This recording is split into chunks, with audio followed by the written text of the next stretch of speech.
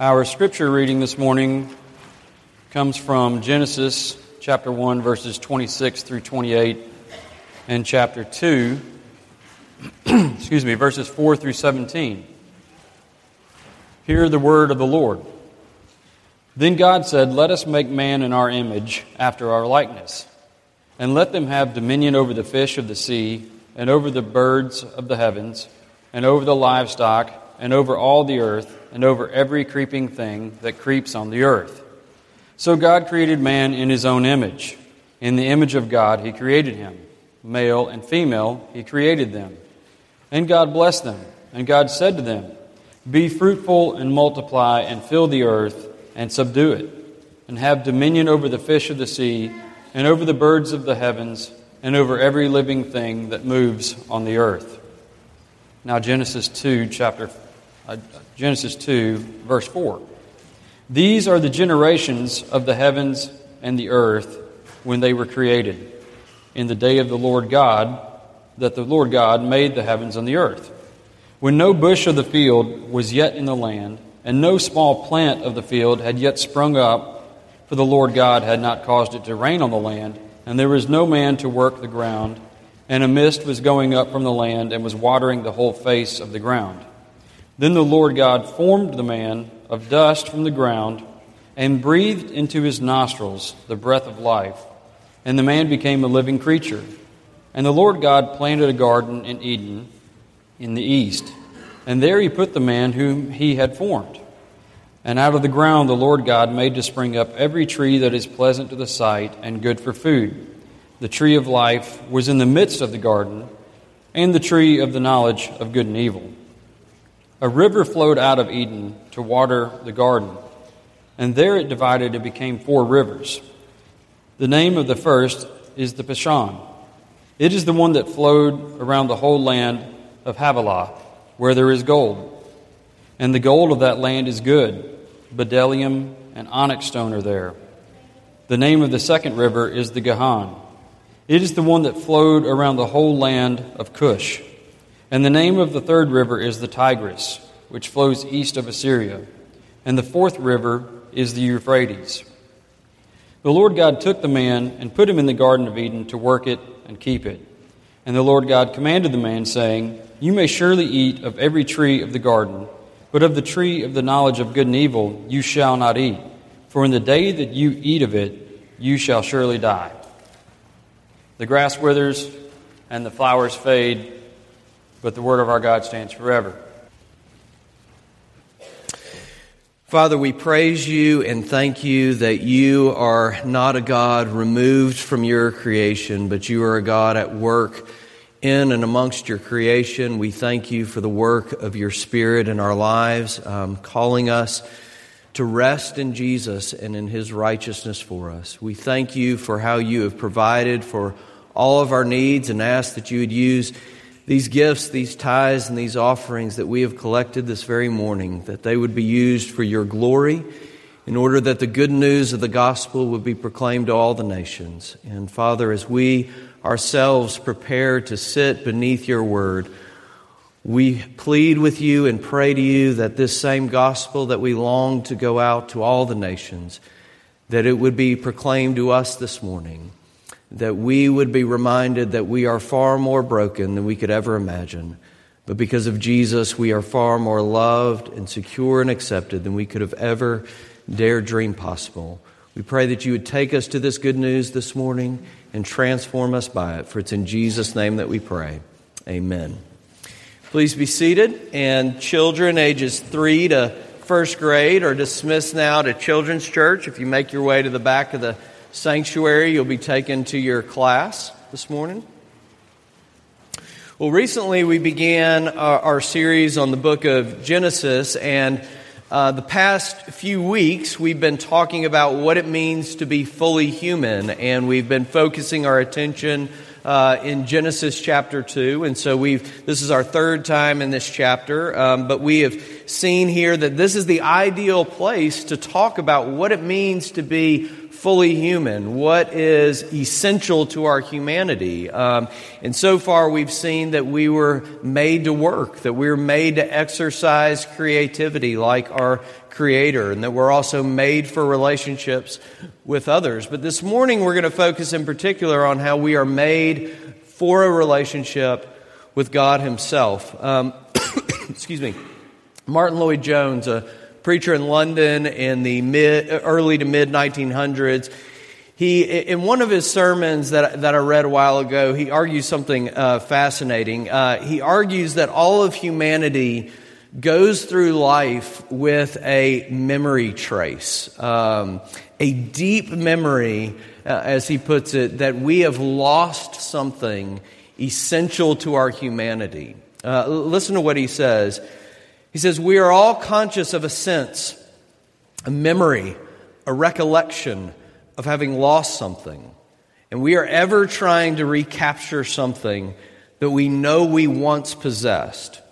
He's saying there's this deep restlessness inside all humanity that we know we're made for something better, that we're made for something higher, that we're made for something greater. We're meant to experience, we know we're meant to experience deep satisfaction and joy and happiness and fulfillment in life, but it's constantly eluding us. We feel as though we have lost it.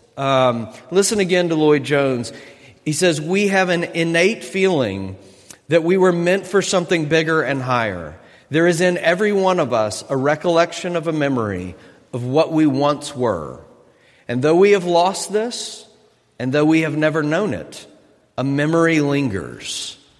What is this memory trace, this recollection that in all our chasing and in all our searching and in all our grasping just seems to constantly be slipping through our fingers and eluding us? A couple of weeks ago, Tom Brady won his, set another record, won his 5th Super Bowl in this amazing from behind victory that I didn't even see because I went to bed at halftime. I thought the game was over and came back and won it. But a few years ago, Brady was interviewed by Steve Kroft on 60 Minutes, and this was after winning his 3rd Super Bowl. And Brady said this: "Why do I have 3 Super Bowl rings and still think there's something greater out there for me?"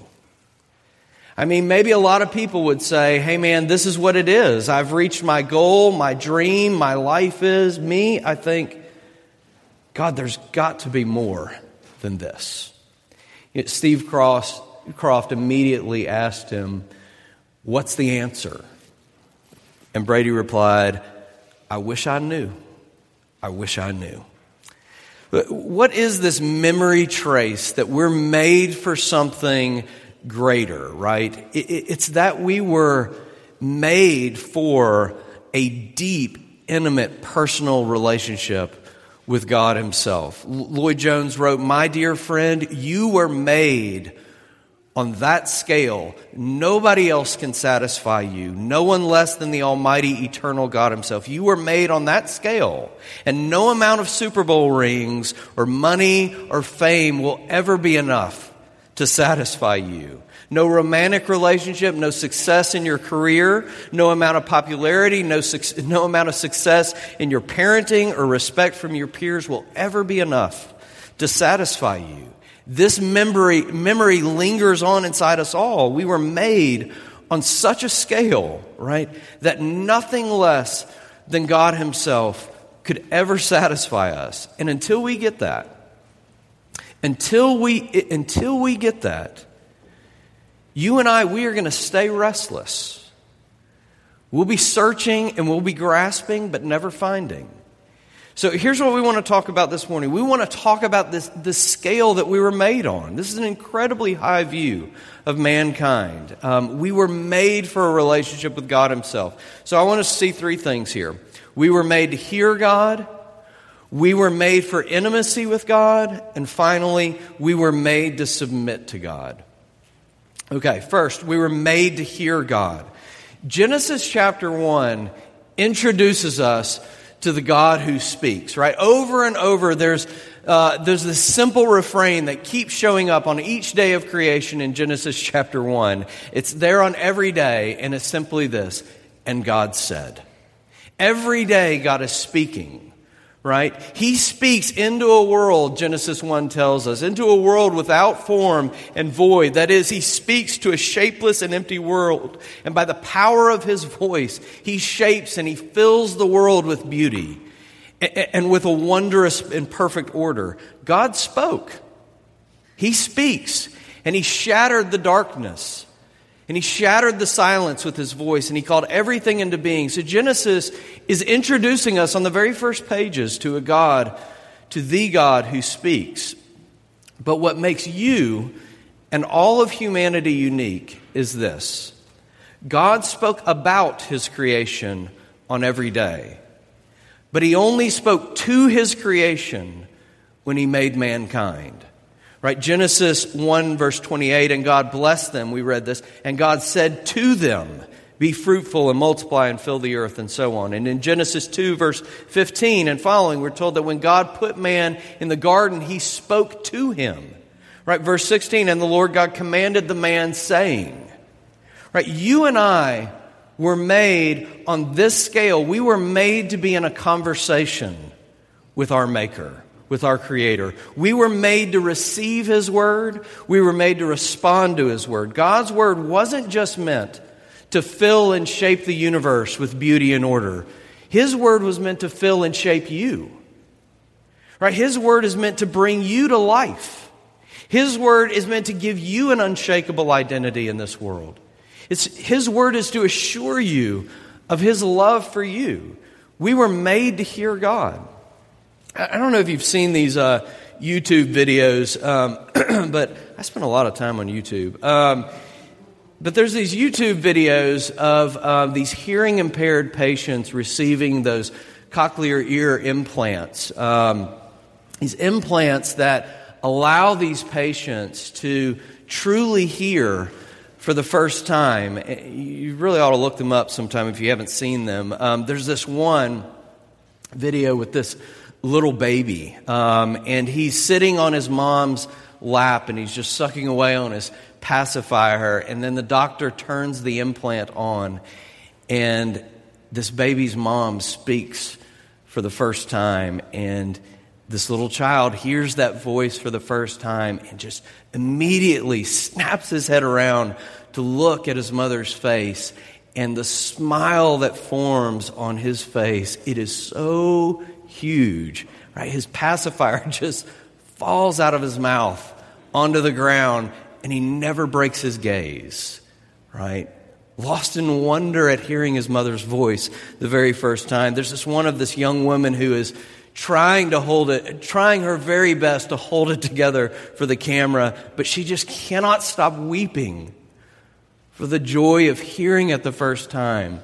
There's this one with this guy, he's got a tank top on, he's a huge muscled guy, right? Burly man, and he just becomes a puddle of tears when he hears his wife for the very first time say, I love you.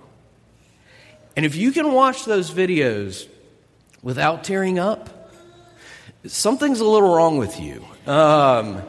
Because the sense of joy and the satisfaction of being able to hear for the very first time the voice of their loved ones. And God made you to hear His voice like that. To turn your head and for you to be in face-to-face conversation with the one who loves you. The voice of the one who, Genesis 1, He sings the cosmos into existence. The voice of the one who came and knit you together in your mother's womb. The voice of the one who measures the seas in the hollow of His hand. Right? You were made to hear that voice. That voice. For His voice to fill you with joy and to satisfy you. You were made on that scale. And nothing else could ever satisfy you. Do you know why words are so important? I mean, why it means so much for you to have one of your friends or maybe your spouse or somebody you care about to really open up to you? Do you know why you're so very careful with your words? And I am too. And why we're so guarded with our words? It's because we instinctively know that the function of words is to reveal, right? So when we first meet someone, we keep the conversation kind of surface level. We talk about college football and the weather and all that kind of stuff, what you do for a living. And we're scared to put ourselves too far out there. We don't know, because we know that our words reveal. They always reveal. And that makes us vulnerable, right? Even in your most significant relationships, with your best friend, with your spouse, we ache to communicate our deepest selves to one another. But it's still hard, even in our very best relationships. Right? We know that words reveal, and to let anyone see our deepest hopes, our deepest dreams and longings and fears and insecurities, that makes us terribly vulnerable. And it's frightening for us. See, we are aching to know and be known. It is the function of words to do just that, to know and be known. You know, theologians very appropriately call the Bible God's self-revelation. That's what it is. It is God speaking, right? It is His word. And I wonder, do you read your Bible like that? God holds nothing back from you.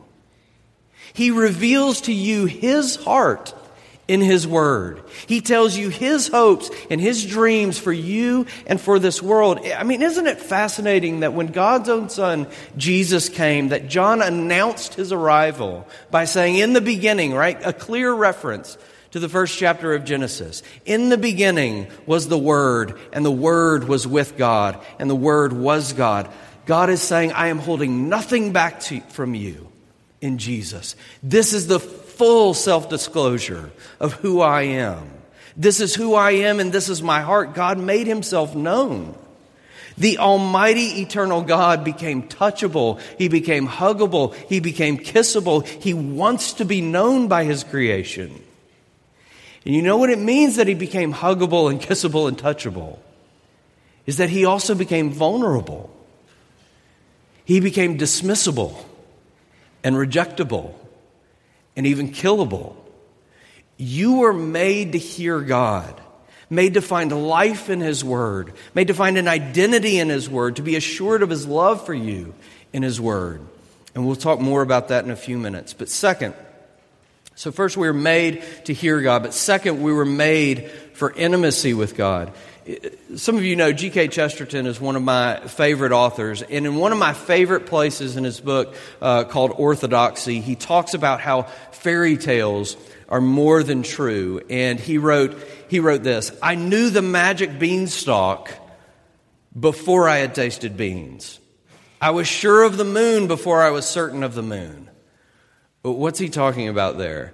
He's talking about a memory trace. A memory that lingers. He's saying that all our fairy tales, that all our best stories, they are filled with memories of the deepest truths of life. And so he writes about Sleeping Beauty and its allegory that expresses our longing that even death could one day be softened to a sleep from which we awake. The intimate kiss of the true prince that comes and breathes life. Now look at Genesis chapter 2, verse 7. Then the Lord God formed the man of dust from the ground and breathed into his nostrils the breath of life, and man became a living creature. Scholar Derek Kidner, he wrote that this breath is warmly personal with the face-to-face intimacy of a kiss. He writes it was an act of giving as well as an act of making. Right? God was giving Himself to His creation. He came to give mankind the kiss of life. And all our fairy tales of our sleeping beauties, of our poor cinder girls that could one day become Cinderellas, right? Of beasts that get transformed by beauty's unconditional love. They are echoes of a lingering memory that you and I, we were made for intimacy with the true King, with the true Prince, the true lover of our souls. You were made on that scale. Restlessly, we chase, right? What we were made for in things like Super Bowl rings and fame, or we chase it in the arms of lovers. Exhausted, we grasp for this intimacy in the approval and the appraise of our peers. Ambition drives us to find this intimacy in the love and acceptance of a spouse, right? Or from our children, or even through success in our careers. And it's not that those things are not good. It's that they're too small. You were made on a larger scale. You were made for true and deep intimacy with God Himself, and nothing less can ever satisfy you. Now, I don't have time to share a detailed explanation of this garden that God made for man. But let me at least try to rattle some things off for you to try to create somewhat of an impression for you. Because you need to understand that this garden wasn't so much a piece of Mesopotamian farmland for Adam and Eve. All the scholars of Genesis recognize that the garden, what it really is an archetypal sanctuary. First of all, the garden and Eden in the Hebrew text, these are two distinct locations. They're not the same thing. Eden was the most holy place where God Himself dwelt. And the garden was the outer court of God's dwelling place, the place to come and meet God, the place to come and be before God face to face. Language in biblical descriptions of the building of the tabernacle and the temple, they draw heavily from Genesis chapter 2. You know, the menorah in the temple and the tabernacle, that candle that looked like a tree, it was there to symbolize the tree of life. And the commandments of God that were in the temple, they were there to symbolize the tree of knowledge of good and evil. And the bread of presence that was there to symbolize God's providing for His people in this garden. Right, the gold and onyx stone that we read about, those were a part of the temple furnishings and the priestly garments. This picture of life-giving waters that are flowing out of Eden, out of God's dwelling place, right? They become a major theme for prophets like Ezekiel, who talks about living water coming out of the temple, right? And in the book of Revelation, the river of the water of life, it comes from the throne of God. Now, that's a lot of information to throw out at you. And trust me, it's just a sampling of what's there in Genesis chapter 2 and how it points to the temple. But here's the big point of all of this, is to say that God made you. He made mankind to be in His presence. He made man to be in an intimate relationship with Himself, to live face to face in perfect and unhindered fellowship with Him. That's your design. And you are made on that scale, and nothing else could ever satisfy you. You are made for an intimate relationship with God. Can you think about the different metaphors that the Bible uses to talk about the intimate relationship that you were made for with Him? I mean, God likens His people to a bride and Himself to a groom, pledged to her, right, in dying faithfulness, even in her unfaithfulness.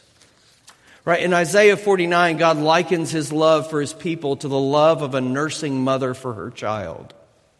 Right? He asks, can a woman forget her nursing child that she should have no compassion on the son of her womb? And then He answers, even these may forget, yet I will never forget you. Behold, I have engraved you on the palms of my hands.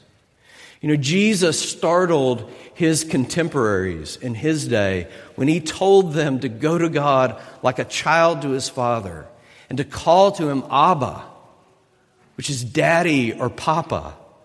Right? The King and Lord of all things, the giver and sustainer of all life, the one enthroned in the most holy place. Jesus says you are to come to Him like a child to a father. 2:00 in the morning. Who dares wake the king from his slumber. Right? No one but his child. I mean, in the middle of the night, a child has unhindered access to his father. He can wake him up in the middle of the night for a glass of water and know that his father will get out of bed and get it for him. I mean, if you've been married, not even the queen gets that treatment, right? I mean, the king might just roll over and say, "You got legs, go get it yourself." But not the child. Not the child. Right? The child has that kind of access. God made you for intimacy with himself. You are made on that scale, and nothing else will satisfy you until you come into your Father's arms. Okay, third and finally, we were made to submit to God. Here's where we have to talk about this tree in the garden. God took man and he put him in the garden and he gave him this one command. One simple command. Verses 16 and 17. "You may surely eat of every tree of the garden, but of the tree of the knowledge of good and evil you shall not eat, for in the day that you eat of it, you shall surely die." Man was made to hear God, to hear this command of God, right? Man was made for intimacy with God, to live with him in intimate relationship, but you've got to understand this. It is God who sets the terms for that relationship. God is God. And mankind was made to submit to him. Now, I need you to think with me here for a moment. What's the deal with this tree and this fruit, right? Whatever this tree was, and whatever its fruit was, it was a part of God's perfectly good creation that he had made. So why did God say, don't eat from that tree? Why didn't God offer an explanation about why the fruit would lead to death? It was poisonous, or it was toxic, or it was fattening, or something like that. There was no explanation given because God was saying this. He was saying, I want you to obey me about the tree just because I said so. Just because you love me. Right? He was saying, obey me because I'm God and you aren't. I want you to trust my words because you know I love you.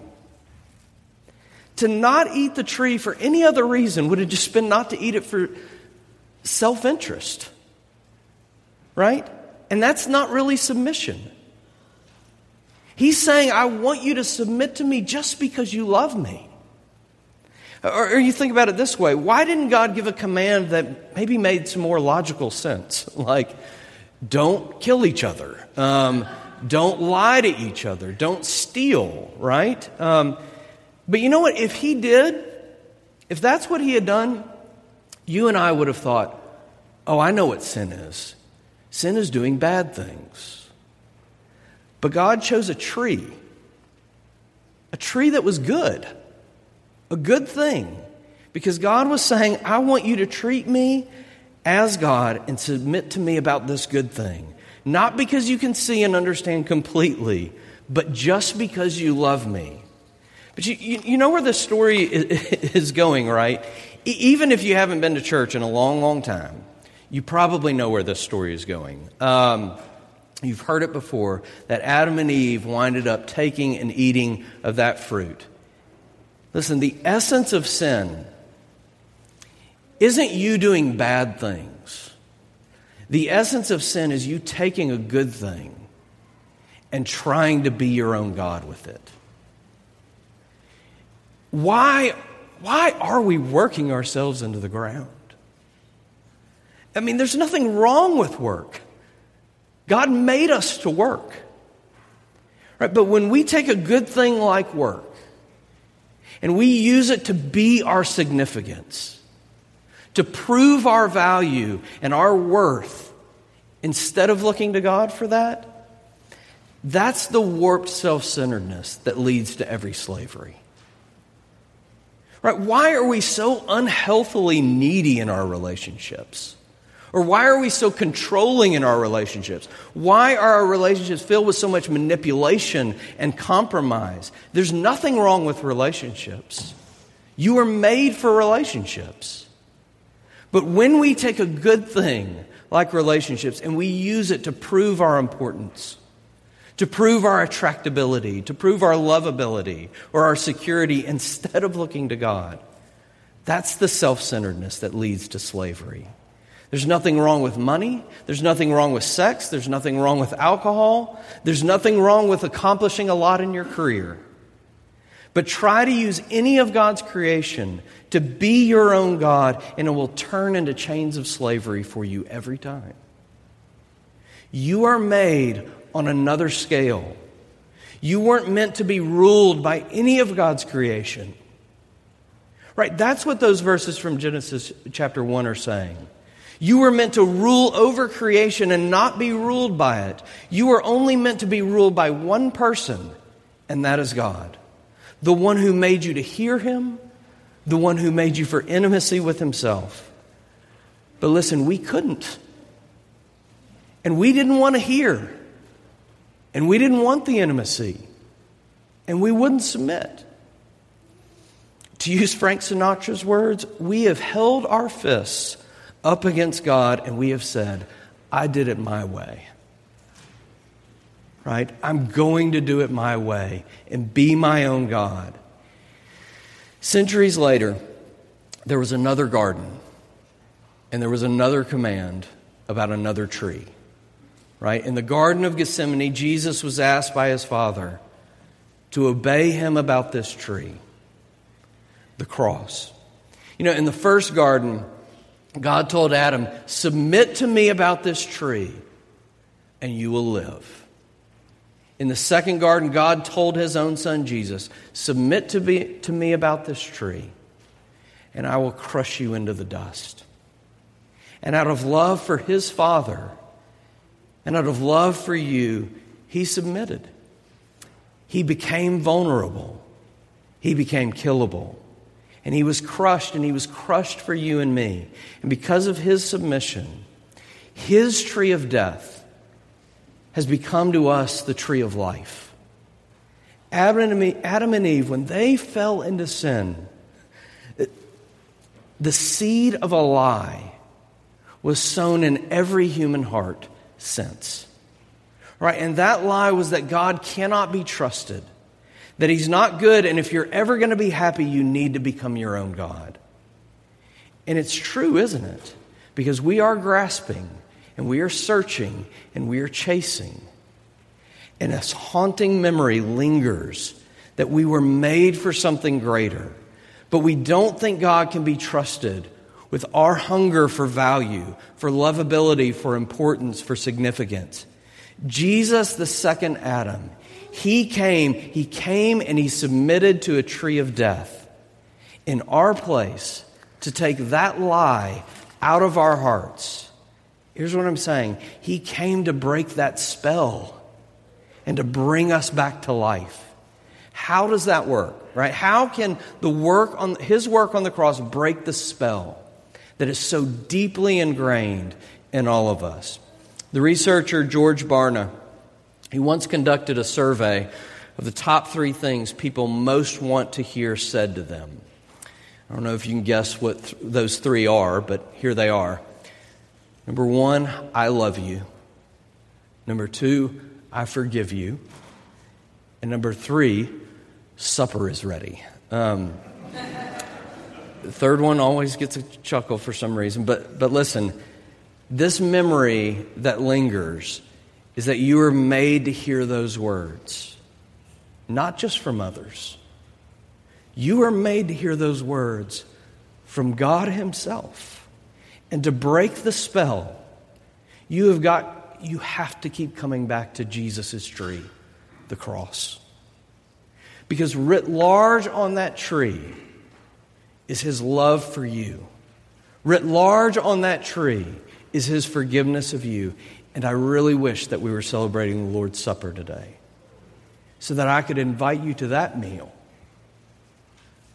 Because He's the one who says, supper is ready. Come and eat. But let me at least end like this.